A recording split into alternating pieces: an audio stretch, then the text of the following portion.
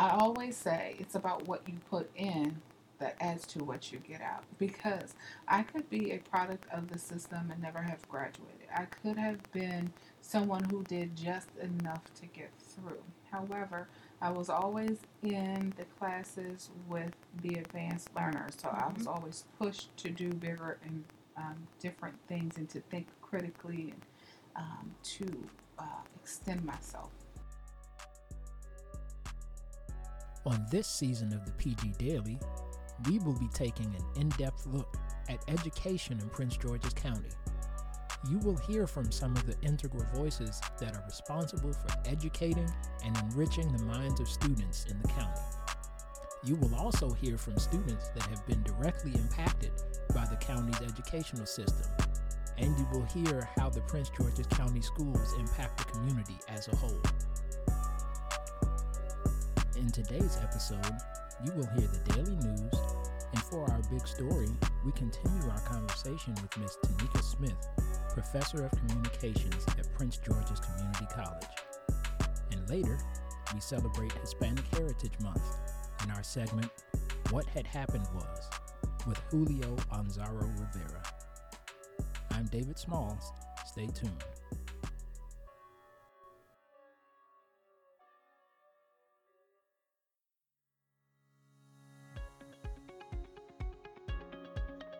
Good day and thanks for joining us. From Prince George's Community News, I'm Vanita Newsome.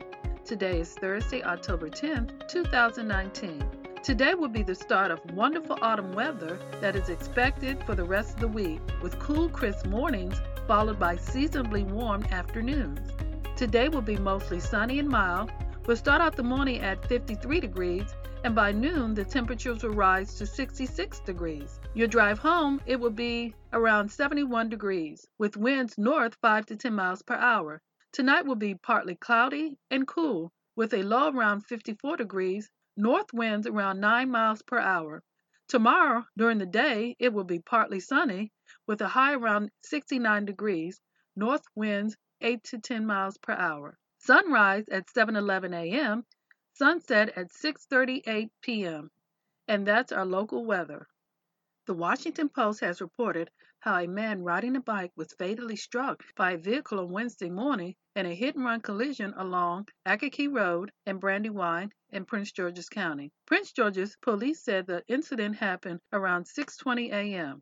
A 911 caller reported a man on the ground who was unconscious. A police said an off-duty captain with the D.C. Fire Department was on his way to work and stopped at the scene as police and fire officers were on their way.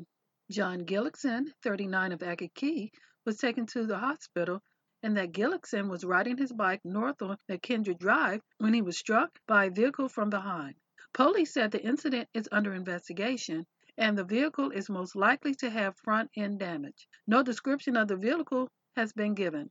Captain Nicholas Clayton, a spokesperson for PG County Police, said the stretch of the road where the collision occurred is dangerous, and that narrow road was wet and dark at the time and made for a recipe for disaster.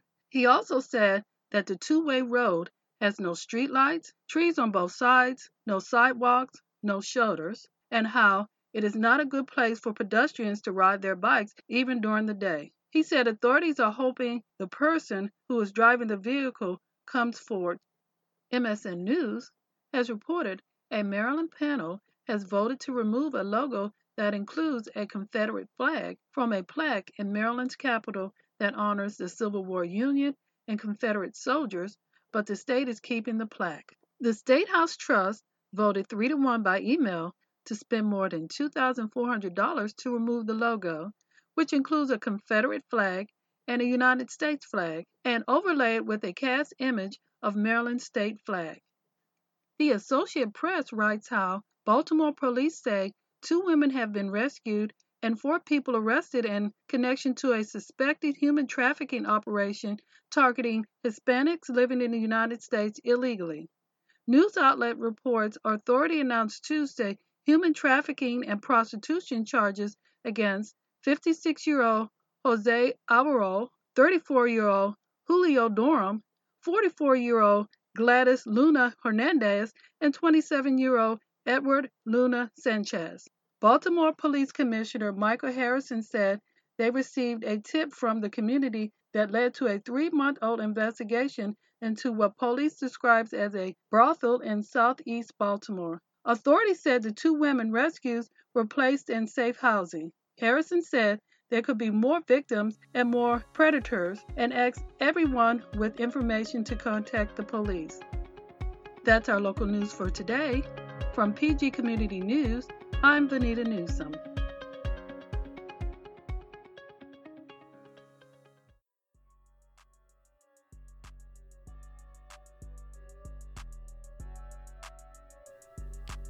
And now, for our big story, we continue our conversation with Miss Tanika Smith, Professor of Communications at Prince George's Community College.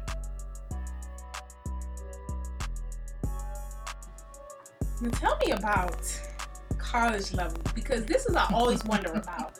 And I'm going to tell you what I wonder about it, being a current college student. Mm-hmm. College students are grown too. Absolutely. So with that, I'm sure it may be a different kind of kickback than you get kickback, but it may be different because now they're looking at you like, you my teacher, but I paid to be here and I'm grown just like you grown. So do you find a lot of challenges with dealing with adult students? Wow.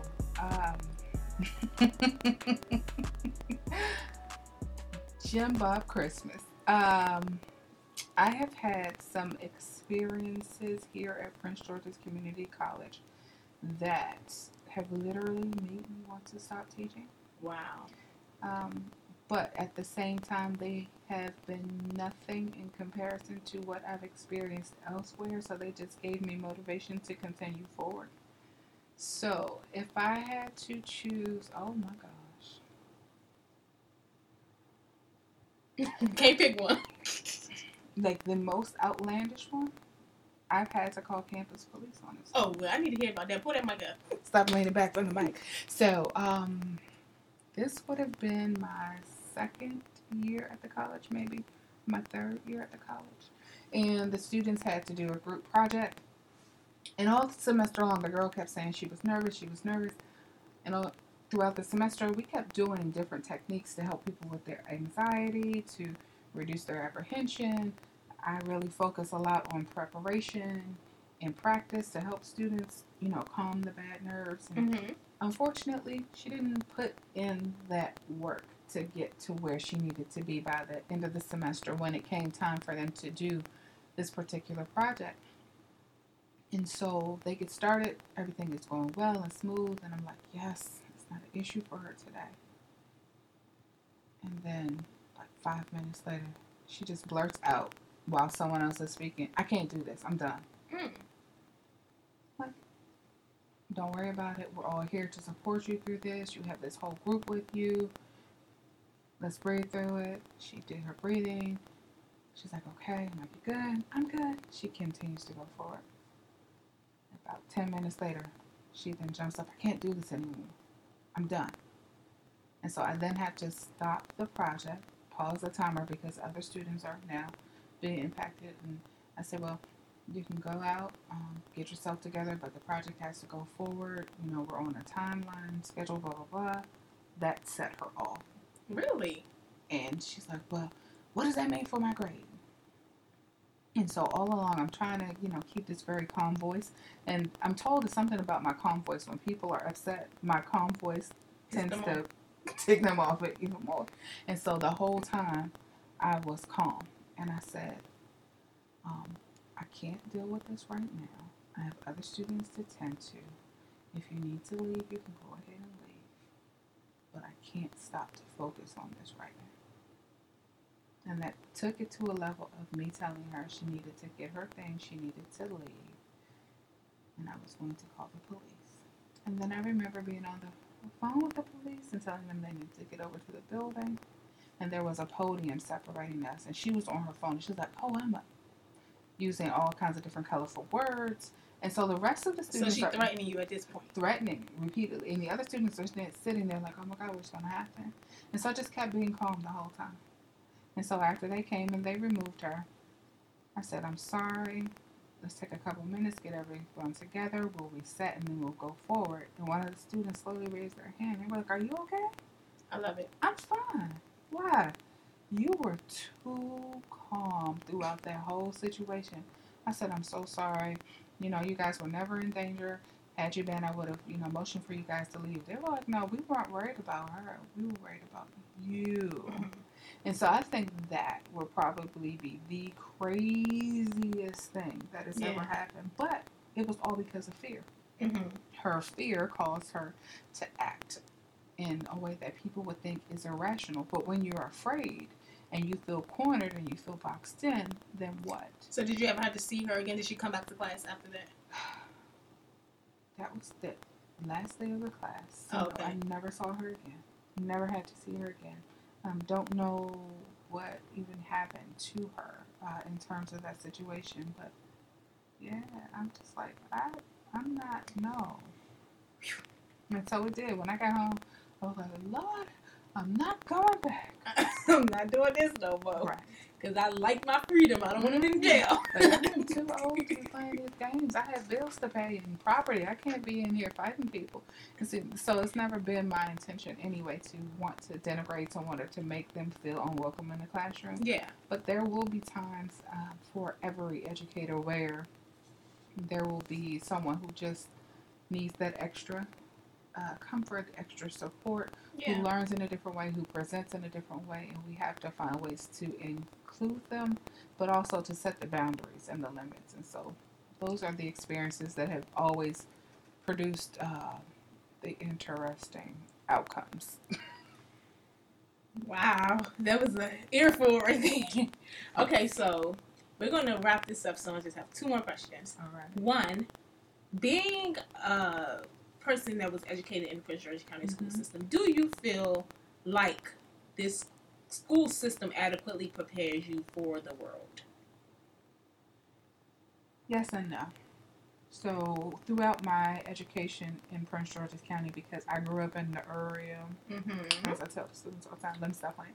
But I always say it's about what you put in that adds to what you get out. Because I could be a product of the system and never have graduated. I could have been someone who did just enough to get through. However, I was always in the classes with the advanced learners, so I was always pushed to do bigger and different things and to think critically and to extend myself. So whether it was at Longfields or Walker Mill or Suitland, those things really shaped who I became when I went to Towson.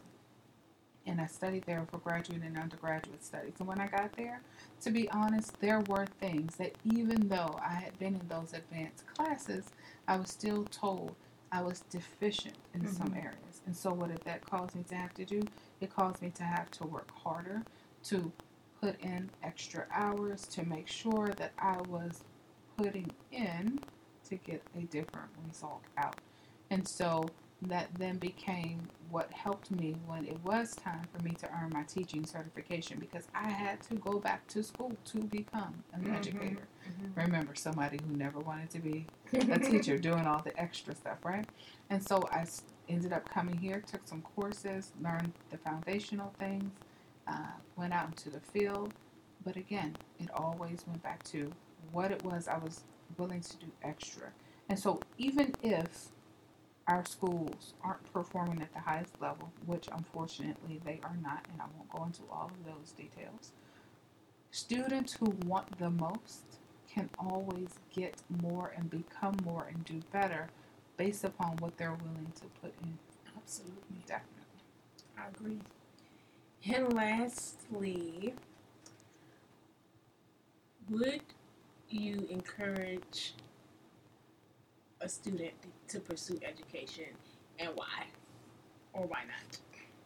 So education today is far different than education was when I first started as a graduate teaching assistant in 2000. And so I would say to someone who is looking to enter the world of education now, you have to really make sure it is a passion. It cannot be something that you learn along the way unless you're willing to then put in the extra.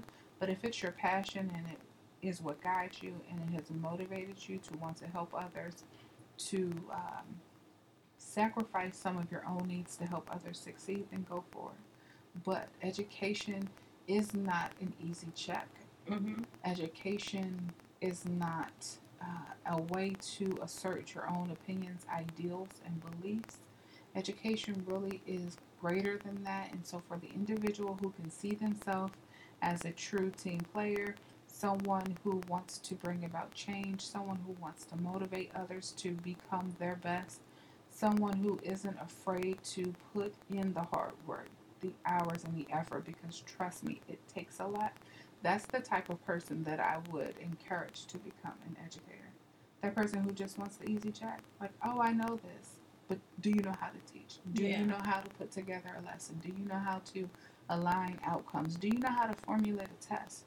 Are you going to take your student and push them far beyond that basic level of, I know how to define a word, to thinking critically so that they can formulate ideas and talk about the what ifs and the other level things? Or are you just going to do just enough to keep getting your check and to push that student along?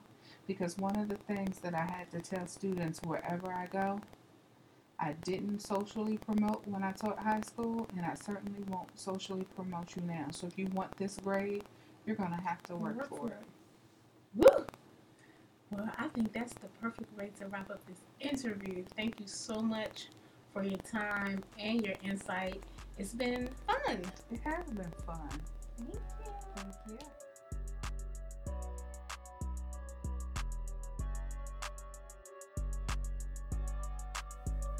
And now we celebrate Hispanic Heritage Month with our segment, What Had Happened Was.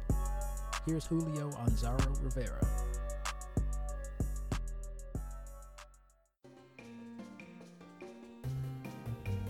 Major moments in Hispanic history. U.S. extends citizenship to Puerto Ricans in 1917. Perhaps not for the most altruistic of reasons, the United States extended both citizenship and, shortly after, military conscription to Puerto Rico in 1917 as World War I raged in Europe. Why it matters? Puerto Ricans are American just like anyone born in the 50 states. Thank you for listening to the PG Daily Podcast. Tune in next time for more daily news and informative interviews concerning Prince George's County.